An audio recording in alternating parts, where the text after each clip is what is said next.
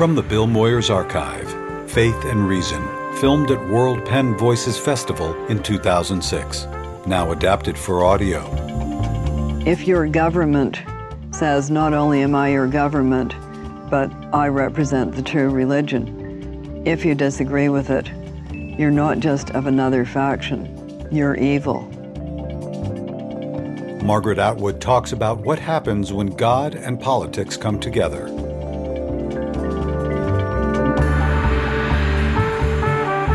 That's in this episode of Faith and Reason.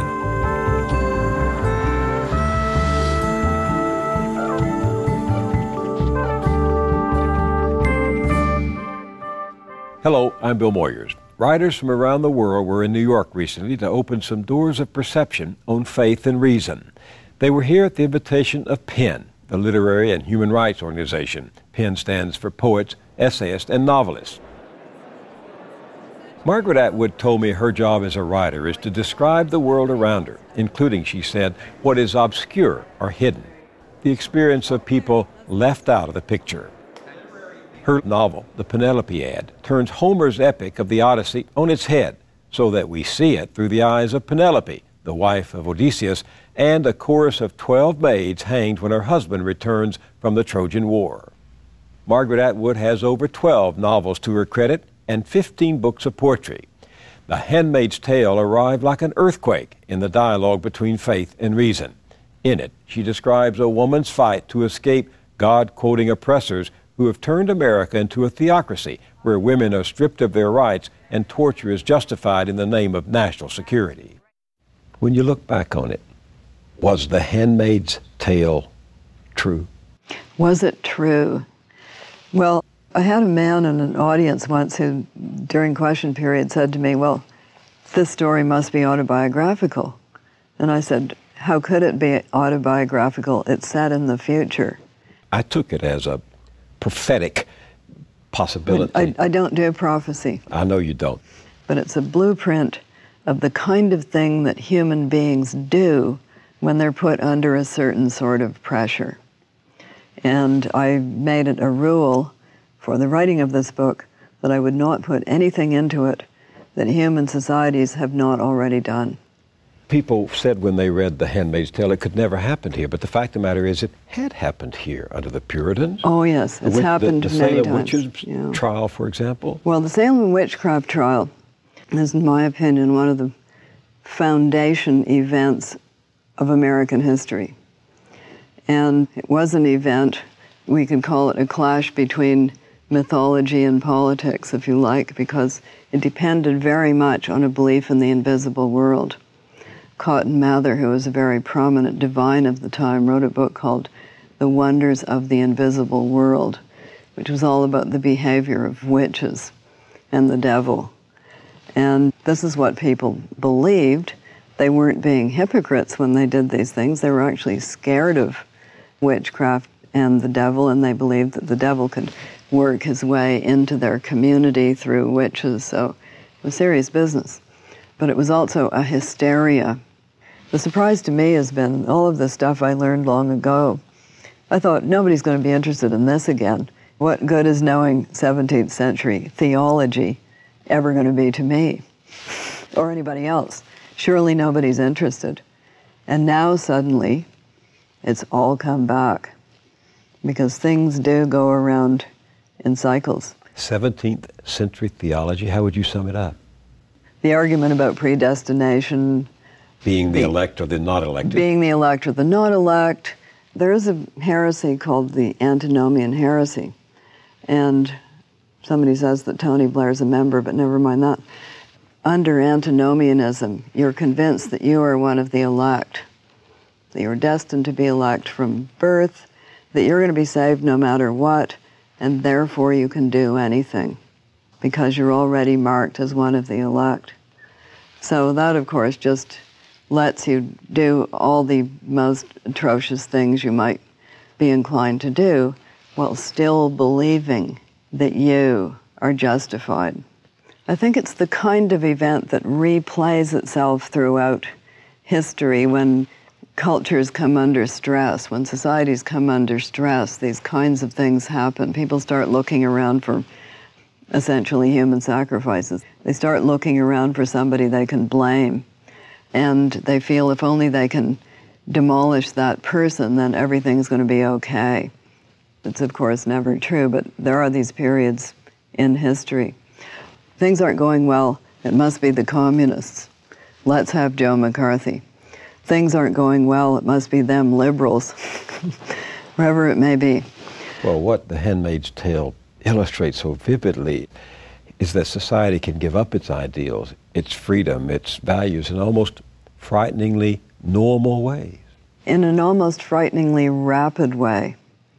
Conditions change, there's too much turmoil or fear of some kind than people can handle, and that's the point at which they will trade their liberties for somebody who comes along and says, I'm a strong leader, I'll take care of it. The trains will run on time.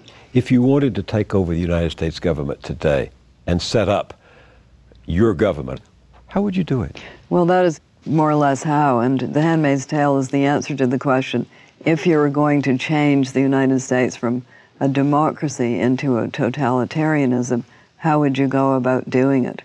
Well, you wouldn't say, let's all be communists. You wouldn't get any takers for that. You might say a rather twisted sort of thing that would say, in order to preserve our freedoms, we have to give them up for now. You might say something like that, which is kind of, I think, what's been floating in the breeze this last little while. In order to preserve freedom, we have to demolish freedom, something like that. But you're more likely to say, this is the true religion, follow our flag, that kind of thing. I keep in my notebook something you said once. You wrote, what is needed for a really good tyranny is an unquestionable idea or authority. Political disagreement is political disagreement, but political disagreement with a theocracy is heresy. That's exactly right.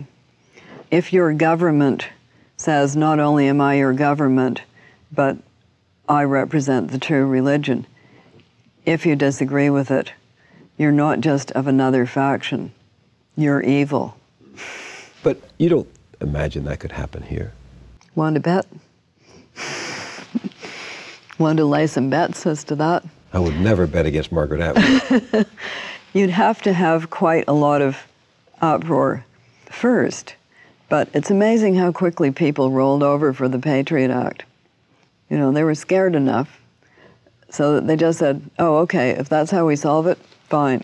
Just don't tell me. You know, I don't want to know, don't tell me. Did you anticipate that you would be so vilified for suggesting in The Handmaid's Tale that theocracy could happen in America? Well, what has amazed me is the theocracy that I've put in The Handmaid's Tale never calls itself Christian. And in fact, it never says anything about Christianity whatsoever. Its slogans, et cetera, are all from the Old Testament. So what has amazed me was the rapidity with which a number of Christians put up their hands and said, this is an insult to us. What did it mean? It meant they hadn't read the book. Because in the book, the regime does what all such regimes immediately do. It eliminates the opposition. The Bolsheviks got rid of their nearest ideological neighbors, the Mensheviks, as soon as they had the power. They killed the lot, you know, too close to them. They got rid of any other socialists. They wanted to be the only true church brand of socialists. So any theocracy in this country would immediately eliminate all other competing religions, if they could. So the Quakers in my book have gone underground. Right. And the regime is wiping out little pockets of resistant Baptists here and there and stringing up nuns, etc., which is exactly how they would operate, because that's what happens under those kinds of arrangements. You want to be the power, the only power. Anybody who could be a rival power, you get rid of them. So I am one of those people who does believe in the America of Thoreau, for instance. Thoreau, the conscientious objector. Thoreau, the man who stood upon his principles, who refused, for instance, to pay taxes to a government that was waging war he considered to be unjust, went to jail for it. That is the sort of essence of the kind of American that we have all looked up to for many years. It's also Henry David Thoreau who said, to affect the quality of the day is the highest of the arts.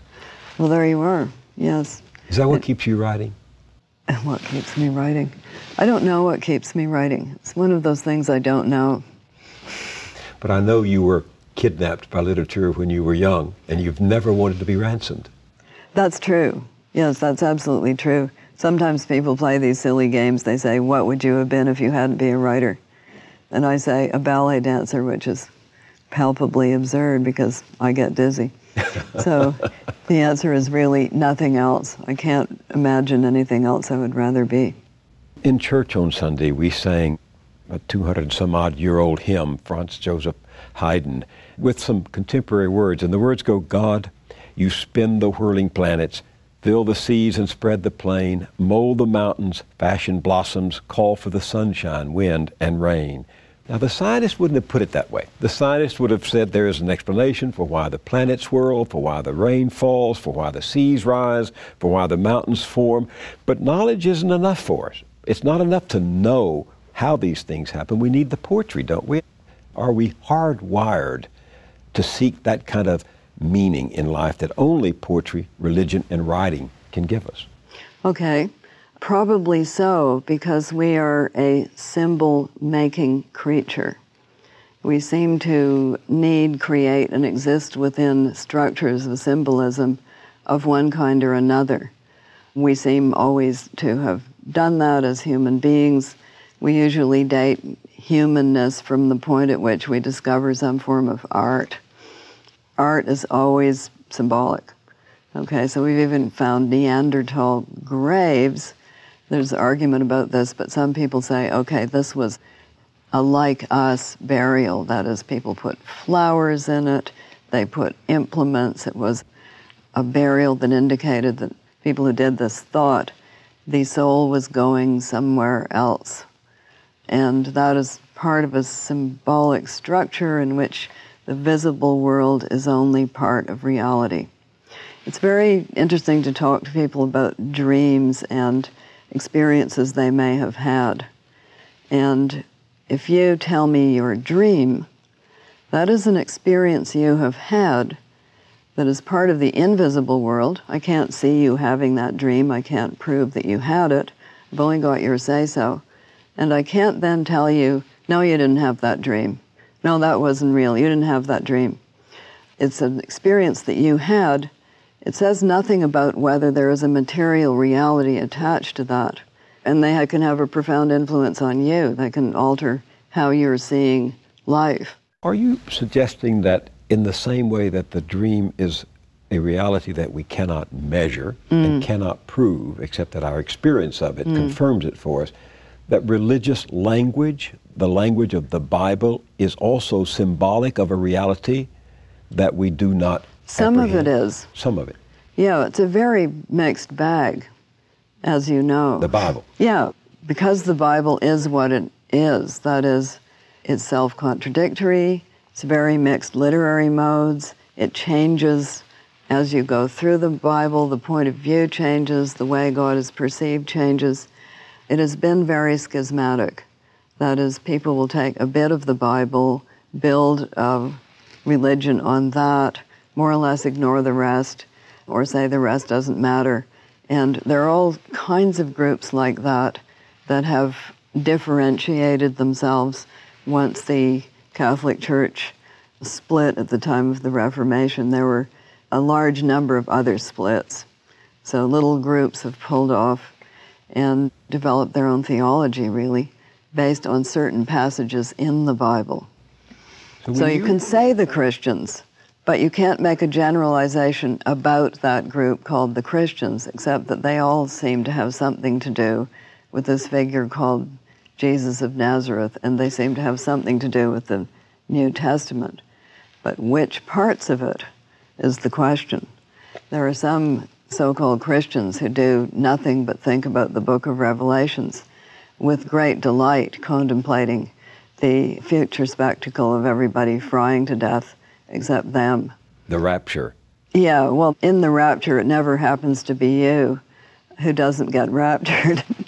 What does the rapture say about religion and the imagination? Well, as far as I'm concerned, it's a heretical belief. The rapture idea, which seems to consist mostly of fun on a cloud while other people suffer, that I think is just opening the door to some of the worst impulses in human nature, which How do you explain it? Revenge and gloating. Well, we have a great capacity as human beings for being self-righteous and judgmental about other people, despite the admonition, judge not lest ye be judged. We do judge, and some people take it to an extreme. You're listening to author Margaret Atwood and Bill Moyer's 2006 Faith and Reason conversation.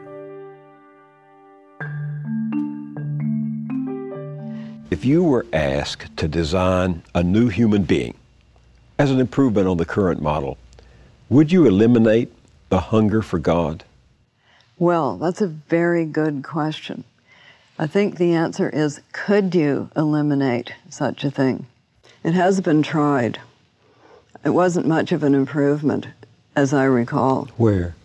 Well, Soviet Socialist Union, replaced the Christian Western structure with its own, which is in fact another version of it. It didn't seem to be that much of an improvement. So I don't think it's a question of God or not God, or religion or not religion. It's what people do with their belief system, how they use that belief system, whether they use it to really improve things for other people, or whether they use it to tyrannize over other people. So I come back to the question, if you could design a new human being, improving on the present model, would you eliminate the hunger for God? I could not eliminate the hunger for God without eliminating language.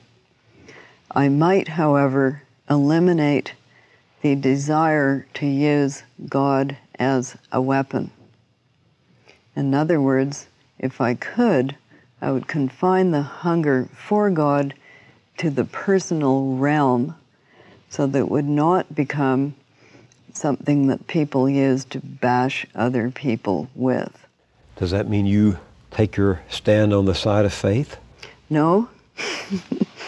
No, having been raised a strict agnostic.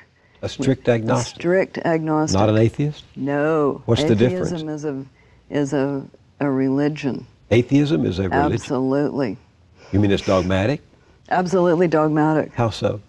Well, it makes an absolute stand about something that cannot be proven. There is no God. You can't prove that. So you become, what's a strict agnostic? A strict agnostic says you cannot pronounce as knowledge anything you cannot demonstrate. In other words, if you're going to call it knowledge, you have to be able to run an experiment on it that's repeatable. You can't run an experiment on whether God exists or not. Therefore, you can't say anything about it as knowledge. You can have a belief if you want to, or if that is what grabs you, if you are called in that direction, if you have a subjective experience of that kind, that will be your belief system. You just can't call it knowledge. When you were growing up reading the Bible regularly, what did the word God mean to you? Well, no. It's a very nebulous word. God, in the Bible even, changes the way he appears, changes the way he interacts with human beings, appears in a number of different forms: burning bush, chariot of fire, back parts as seen by Moses, walking in the garden with Adam, Ancient of Days later on, still small voice saying Samuel. Sometimes he's heard. You never actually see an old man with a beard floating in the clouds. Not in the Bible. Nobody says anything about that. Dove descending, spirit descending. Never an old man with a beard in the clouds. So where did we get that? Well, we probably got it from Zeus, the old Greek god. That picture, that portrayal of God as an old man with a beard in the clouds is a lot like the Greek and Roman sculptures of Zeus, who was given, or Jupiter, who was given a beard to show his seniority. Right. Okay. So Blake used to say that there was God, which was the real God, and then there was this other person called Nobodaddy. Nobodaddy, which is the false picture of God that human beings create for themselves. Okay, so the false picture of God seems to be the one that a lot of people believe in. Instead of believing in the living spirit, they believe in a tyrannical, angry person who's going to squash you, basically. So they believe in a series of rules and restrictions imposed by Nobodaddy because they have a desire for rules and restrictions. Did you read Jack Miles? I love Jack Miles. His biography of God won the Pulitzer Prize. And he says in there that this God is a God of radical unpredictability and terrifying moral ambivalence, the God of the Old Testament. That's right. Well, what everybody, of course, has been fascinated with forever is the book of Job. Why did God behave that way? His answer, in a few words, is, I'm God and you're not. Yeah. But another interesting question to me is, why didn't Jesus write down the book of Jesus? Why didn't Jesus write down the equivalent of the Ten Commandments? Why didn't Jesus write a book? Here's the Jesus figure contained in a book, but Jesus himself doesn't write. How come? Yes, go ahead. I think because once you write something down, it becomes a permanent fixture and it becomes dogma, which is in fact what has happened with a lot of things that have been written down. What's the difference between dogma and a story? I think that the story, if you want to call it that, or let's call it the oral tradition, they have to be transmitted by one person to another person or group of people. So it is the breath, which is the spirit moving from one person to another. And as we know in the oral tradition, every time the spirit moves, it takes a different shape. Myths, for instance, in the oral tradition exist in different forms in different places. So possibly he wanted to keep his spirit, the spirit of what he was saying, possibly he wanted to keep it fluid rather than causing it to be fixed and permanent and therefore unchanging. But before that, we have God writing down the Ten Commandments for Moses. Yes, that's quite exactly. a change. Well, that is the usual contrast that is made between the letter and the spirit, the letter of the law and the spirit of the law, but it is not a contrast that you can see being acted out in a lot of religious groups. They much prefer the letter. I heard you once say that human nature hasn't changed in thousands of years. Yes. How do we know? Oh, because we've read the myths. And the myths lay out pretty clearly what's on the human smorgasbord, what we want, what we fear, what we would like to have, what we would very much not like to have. Heaven and hell, for instance. Heaven, what we want. Hell, what we very much don't want. So we've always wanted to fly. In the myths, the gods fly. We don't. We've now arranged it so that we can fly, not quite in the same way. But everything that we do and every piece of technology we make is an extension of either a fear or a desire, and those human fears and human desires really have not changed. And they're reflected in the myths that have been with us for a long time. Are they true? What is true? True means more than one thing. True means prove it. You know, it has to be proven. It can mean that. And in a very materialistic society, that's all it means, which is why people keep searching for the remains of Noah's Ark, that it's not going to be true unless you can find the actual piece of wood. Okay, that's one kind of true. Another kind of true is it true about human nature? Is it true about who we are? Is it true about how we behave? People are of divided opinion about why myths continue and why they're important and what they are. Some people say they're maps of prehistory. Some people say they're maps of the human mind and psyche. And some people say that they're language-dependent What do you mean by events. that? It's one of the characteristics of human beings that they have very elaborate languages. And these languages all have grammars. And the grammars all contain past tenses and future tenses. Now, dogs have languages too, but we don't think that any dog has ever said to any other dog, where did dogs come from? You know, what is the origin of dogs? And what about before that? What about before there were any dogs? But because we have the kinds of languages we do, we go back in time as far as we can get in our imaginations. We want a beginning of the story, and we go as far ahead in the future as we can. We want an end to the story. And that's not going to be just us getting born and us dying. We want to be able to place ourselves within a larger story. Here's where we came from, here's where we're going, in some version or another. And when you die, this is what happens.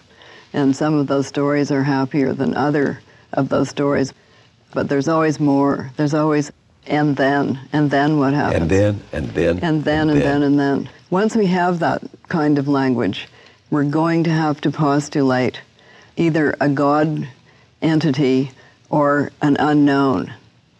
Even, for instance, physicists will say, okay, instead of let there be light, there was the Big Bang, which must have been actually quite brilliant visually. And then you say to them, but what about before that? What happened before that? And they will say, well, there was a singularity. And you'll say... A singularity? Yes. You'll say, what is a singularity? And they will say, we don't know. So at some point in the story, there's going to be, we don't know. Okay, so think of it as a stage like this, and in the wings there is, we don't know. Let me put it another way. This book came out called The Life of Pi, a guy called Jan Martel, and it begins by saying, I'm going to tell you a story that's going to make you believe in God. Then he goes off on this complete seaman's yarn about getting lost in a lifeboat with the tiger and so on and so forth, and many strange and wonderful things happen to him until he pitches up on the shore of South America, whereupon, according to him, the tiger jumps off the boat and runs off into the woods. And he's found starving on the shore, and he's put in the hospital. And then these 3 Japanese insurance inspectors turn up to find out what happened to the boat that blew up at the beginning of the story. And he tells them this whole story. And they confer among themselves, and they say, we think that maybe your story isn't true and that there was no tiger. And the guy says, well, that may be so, but tell me this. Which story do you like better? The story with the tiger or the story without the tiger? And the other men confer amongst themselves and they say, well, actually, we like the story with the tiger better. And our narrator starts to cry, and he says, thank you. So we like the story with the tiger better. We like the story with God in it better than we like the story without God in it, because it's more like us. It's more understandable. It's more human. More human with God. More human with God. How so? More human with God because the story without God is about atoms. It's not about somebody we can talk with in theory or that has any interest in us. The universe without an intelligence in it has got nothing to say to us, whereas the universe with an intelligence in it has got something to say to us because it's a mirror of who we are. How about that? Does a strict agnostic believe that we have a soul? A strict agnostic could believe that, but could not state it as a matter of knowledge. What do you think we mean by the word? The soul? Yes. It's another one of these things that we know what we mean. We know what we mean, or we believe we know what we mean, but it's not something you can measure or prove. So it has to exist in the belief system. I prefer to believe that we have a soul because I like the story with the tiger better than the story without the tiger, and I like the story with the soul better than the story without the soul. It's a better story. Margaret Atwood, thank you very much. And thank you.